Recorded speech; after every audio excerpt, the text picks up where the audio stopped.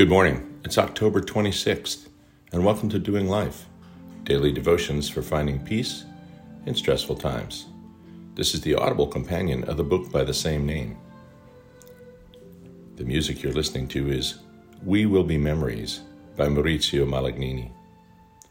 Today's title is Debbie Downer. Therefore encourage one another and build each other up, just as in fact you are doing. 1 Thessalonians 5:11. On May 1st, 2004, a new expression entered the American lexicon. Debbie Downer was introduced as a character on Saturday Night Live, played by Rachel Dratch. The sketch was so popular that the term came to apply to anyone whose negative comments constantly make other people feel bad, or reliably dampens the mood of an individual or group of people. In one skit at Disney World, a family seated together is excited about the breakfast special of steak and eggs. Debbie Downer exclaims that ever since mad cow disease surfaced in the U.S., knowing it can live in your body for years before ravaging your brain, she's not taking any chances. A moment later, when her cousin remarks that Tigger hugged her at the door and she thought she would cry, she was so excited, Debbie Downer pipes up with the fact that Roy of Siegfried and Roy wasn't doing so well after his own tiger attacked him and left him brain damaged and paralyzed. You get the idea.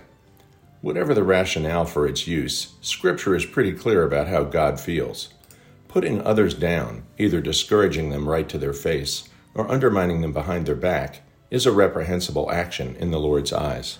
In fact, James tells us, in an extended passage, that our tongues are really windows into our souls.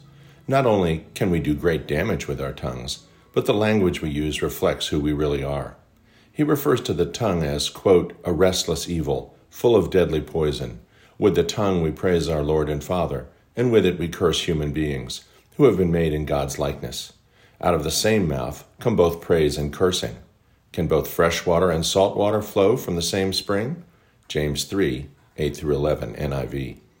Whenever and wherever it is possible, if you are standing around the water cooler at work, in your TV room watching football with the guys, or out to lunch with the girls, when you hear Debbie Downer's voice, particularly if the effect is to discourage someone or put someone down with their comments, steer the conversation in the opposite direction. If there's just no way that you feel you can do that, then at least tell the others you really don't want to be a part of it and walk away. Remember, Edmund Burke famously exclaimed, "The only thing necessary for the triumph of evil is for good men or women to do nothing." And as my grandmother famously said, if you can't say anything nice, then say nothing at all. Dear Heavenly Father, we love you. When we find ourselves bad-mouthing someone else, forgetting that they are not only your creation, but made in your very image, have your Holy Spirit startle us into self-awareness and put a stop to it. When we hear others doing the same, let us be bold enough to either directly correct another, or at least move the conversation in another direction. Amen.